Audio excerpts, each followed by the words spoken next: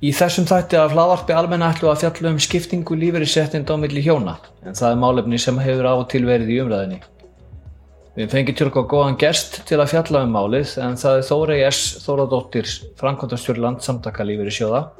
Þórhildur Stefánsdóttir, einn reynslumesti ráðgjafi almenna, tekur einnig þátt í umræðunni, en sjálfur heiti ég Halldór Backman og kynningarstjóri almenna. Fyrir þá sem ekki hafa spáð í lífeyrismál, hvað snýst þetta? Þetta snýr að mjög mikilvægu úrræði sem að hjónum og sambúðarfólki stendur til boða. Það að jafna stöðu sína þegar kemur að ellilífeyri. Það mismunandi hvernig verkaskiptingu háttað milli hjóna og sambúðarfólk.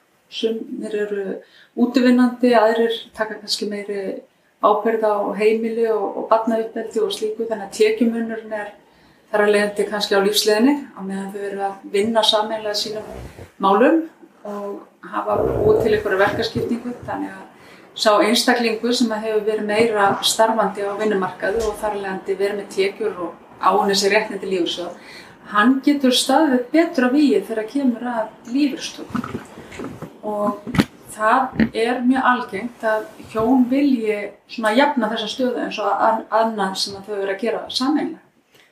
Og þá hægt að gera samning og skiptingu þegar áunninna réttinda, það sem þau hafa þegar áunnið sér í hjúskap eða sambúðartíma, og svo geta þau hugað að og gert samning þannig að bara iðgjaldinu sé í rauninni skipt, þannig að þau eru að áunna sér bara réttindi áfram. Og síðan líka hægt að gera svokallaða greiðsluskiptingu sem að getur skipt máli, sérstaklega þegar fólk eru orðið eldra. Ef það eru hjúkrunarheimili eða slíkt, þá bara skiptir það tekjustrauminn sín á milli. En þetta eru ólíkir samningar. En það sem skiptir öllu máli það að fólk setjast aðeins niður og hugsa hvernig staðan þeirra og hvort þetta sé eitthvað sem þau þurfi að huga. Er þetta eitthvað sem hefur verið lengi hægt? Lengi verið hægt að gera? Já, þetta hefur verið alveg frá 1998 möguleiki að gera svona samninga, en því miður þá alls ekki nógu algengt að fólk hugi að þessu og gera slíka samninga, en það alls ekki að segja þannig að allir eigi að gera samninga um skiptingu ellilífeyris, það alls ekki þannig.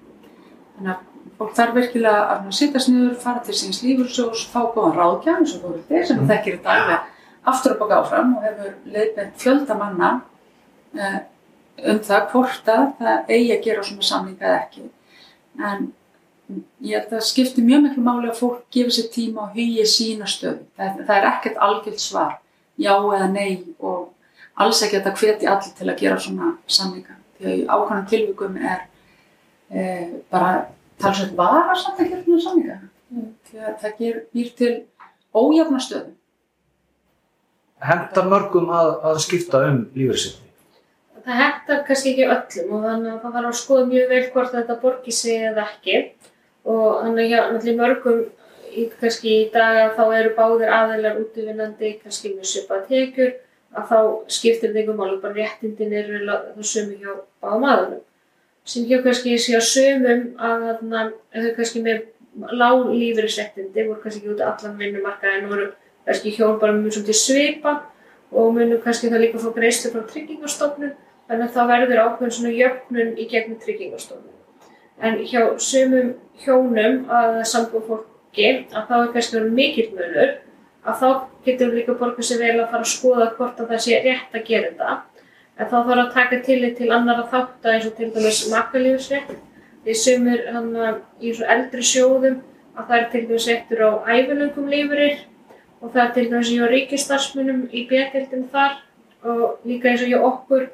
Í sjóðnum hjá okkur þá eru læknar með geymdarrétt og lífeyrissjóð lækna, þar var ævilöngum makalífeyrir og þá til dæmis kannski ekki alveg rétt að bara skipta 50% að þá það maki sem átti hærri lífeyrir. Ef hann lifir hinn aðilann þá hann með mun lakari lífeyrissett heldur en það verið á hinn veginn. Því að hinn makinn á þá rétt á makalífeyrir og á helmingnum ellinum þá hann bara mun hærri tekjum heldur en sá aðili. Og ég var akkur bara núna í dag var aðstoða fólk að vera að skoða þetta og þau voru með svona mikill munur á milli réttinda og okkur sýndist að það væri mest að fara að skipta 25%. En það er að skoða mjög vel hvernig þetta Síðan líka kannski svona, fer í svona miklar umræður að tala fólk alveg hvenær deyr maður, eða hvernig væntar lífslíkur einhvern öðruvísi milli hjóna, þannig að ég hafði bætt einu svona í fjölskyldun minni þar sem mikið langlífi en annar aðili það ekki eins mikið langlífi þar og sá á mun minni réttindi á að skipta réttindi þá.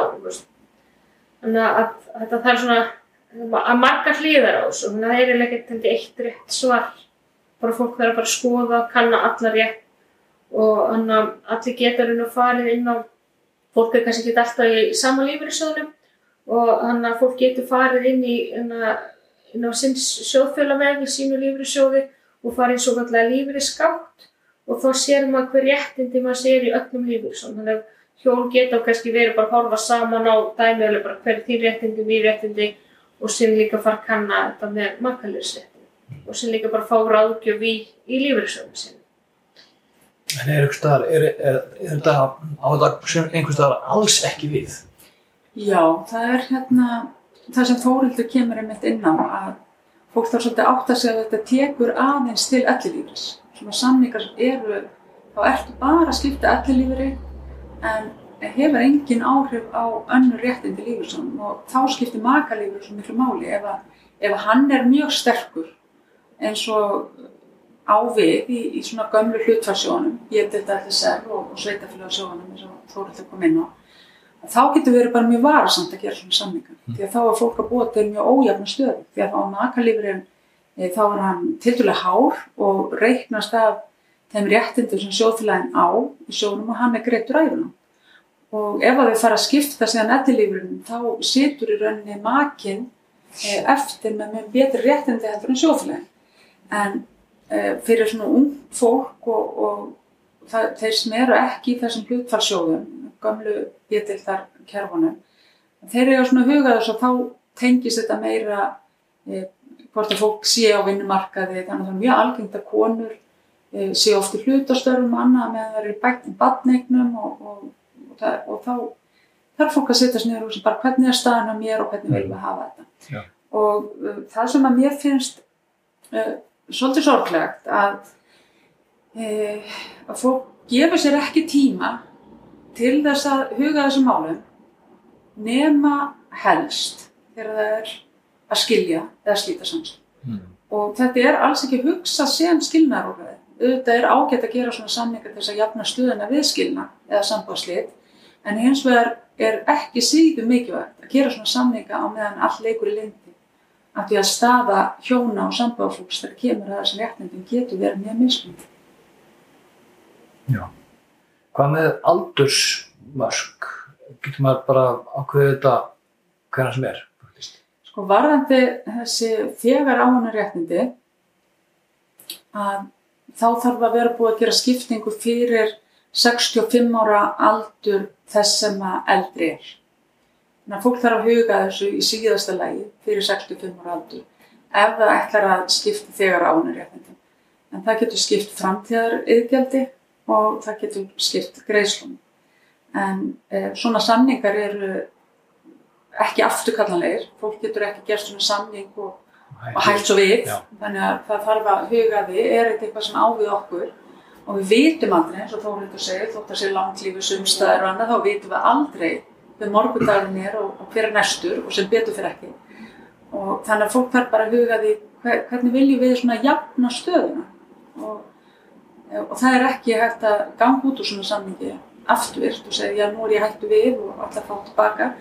En fólk getur horft á, já, það var eins gott að við gerum svona samning, þannig að annars stæði ekki uppi með mjög lága lífeyri, eða fólk getur hugsað, nú gerði ég svona samning og maður ekki með jöfnuna. Fólk í rauninni bara að jafna svona áhættunum sín á milli. Og lífeyrissjóðnum, af því að það eru heyrt líka svona gagnrýni á lífeyrissjóðakerfið að þeir séu bara að græða og eitthvað slíkt en lífeyrissjóðnum stendur alfarið á sama það hvort að einstaklingar sé að gera svona samninga eða ekki því að það bara jafnt á milli, það bara reikna þannig að sjóðurinn stendur eins af vígin. Þannig að fólk rauninni bara svona jafna þessu sín á milli. En það eitt annað þegar fólk sækir að skipta áunnum réttindum þá þarf fólk að fara til læknis og læknisvottorð. Það má raunar ekkert verið heilsufari fólk sem hefur áhrif raunar á lífslíkur. Þannig að það borgar sig kannski ekki endilega að bíða alveg til 64. Ég fengi ykkur sem eru bara líka 5 daga í 65 ára aldrinum svoleiðis. Þannig að fólk sé líka hraust með það að gera þetta. Þannig að lífeyrissjóðir geta hafnað skiptingunni ef það er líklegt að þetta hefur áhrif á réttindi sjóðsins. Þannig að segjum til dæmis að ef fólk hefur fengið einhverja slæma fréttir heilsufar, búin að greinast með greinast með krabbamein, átt stutt lifað, að þá getur þú ekki skiptur réttindi því það hefur áhrif á réttindi sjóðsins. Máttu ekki vera orðin 65 ára þegar þú ferð í læknisskoðun? Þetta þarf að gerast fyrir 65 ára aldurinn. Allt ferlið þarf að ljúka. Já, þú verður komið læknisskoðunum fyrir 65. Já, eitt sem við datt í hug á það var til skilnað. Þú gerir svona samning, svo ákveður hjá að skilja hvað gerist þá. Þetta og erfið spurningu og mikil undantekning. Nei, alls ekki. Það er samningurinn, hann tekur eingöngu til sambúðar og hjúskapartíma. Þannig leið og fólk skilur, þá getur það ekki gert skiptingu á framtíðarreikjandi, en samningurinn stendur eftir sem áður á þann tíma sem hann hefur tekið til. Og þá er það náttúrulega þegar á hann réttindi. Já, þannig að þá sá sem að hefur kannski sá sem að hefur aflað meiri teknaðarna í því tíðli, þá er hann búinn að missa í raun og veru af þeim lífeyrisréttindum sem að hann aflaði fyrir þann tíma samkvæmt samningnum. Já, þau voru bara búin að jafna ávinnsluna á sínum hjúskapartíma. Svo slítaðu hjúskap og þá hefðu þau bara nýja lífsleið og ávinna sér ný réttindi. En það sem að þegar hefur verið skipta, það heldur áfram, en það var það og tekur til sambúðar hjúskapartíma. Og það er eitt af skilunum. Það þarf að vera gagnkvæmt og jafnt og tekur eingöngu til fólks í hjúskap eða sambúð. Og þetta er algjör undantekning frá meginreglunum það þú semur ekkert lífeyrisréttindi. Þau eru ekki, þú máttir ekki veðsetja eða framselja eða gera nokkuð skapaðan hlut við lífeyrisréttindi og skuldheimtu menn geta ekki komið og gert aðför eða illa fer og það fer ekki inn í gjaldþrot og slíkt. Þannig að þetta er algjör undantekning regla það að það sé hægt að gera samninga lífeyrisréttindi sem er í þessu tilviki og það er eingöngu við þau réttindi sem ávinnast á því tímabili sem að fólk er í hjúskap eða sambúð. Þannig að sem þú fáir komið nýja makar búin að vera saman, kannski sem bara 60 manneskja, hann komið nýtt sambúð og búin að vera maka í 1 ár og þá getur hann ekki skipt réttindunum sem hann var búin að ávinna áður en þessi sambúð hófst. Þannig að öll gömlu réttindin þarf ekki hægt að skipta þeim, en þá ertu bara að fara að skipta því sem er ávinnast eftir að sambúðin hófst. Nákvæmlega. Ég mæli bara eindregið með að fólk kynni sér stöðuna. Alls ekki að hlaupa til, því að þetta á alls ekki við alla. En alveg verðt að skoða sína stöðu og bara mjög mikilvægt. Og ekki bara ef fólk er að huga því að skilja eða slíta saman. Það hefur nefnilega verið raunin að það virðist vera miklu algengar að fólk sé að gera svona samninga sem einhvers konar skilnaðarsamninga frekar heldur en að huga því hvernig er staða okkar. Og í flestum tilvikum þá vill fólk að svona fjárhagsstaða þess og það sem það er að vinna saman á meðan hjúskap og sambúð stendur að það sé nokkuð negja. Og þetta er til staðar í löggjöfinni og bara að gera að fólk kynni sér þetta og ræði þetta sín á milli. Og gagnvart öðrum. Það sé bara mjög mikilvægt að fara í gegnum þessa hugsun og átti sig á því er þetta eitthvað sem við þurfum að gera. Eins og bara með annað í fjármálum milli hjóna og sambúðarfólks. Að huga því hvernig er staðan í röðu. Já, er þetta ekki bara ágætt lokaorð?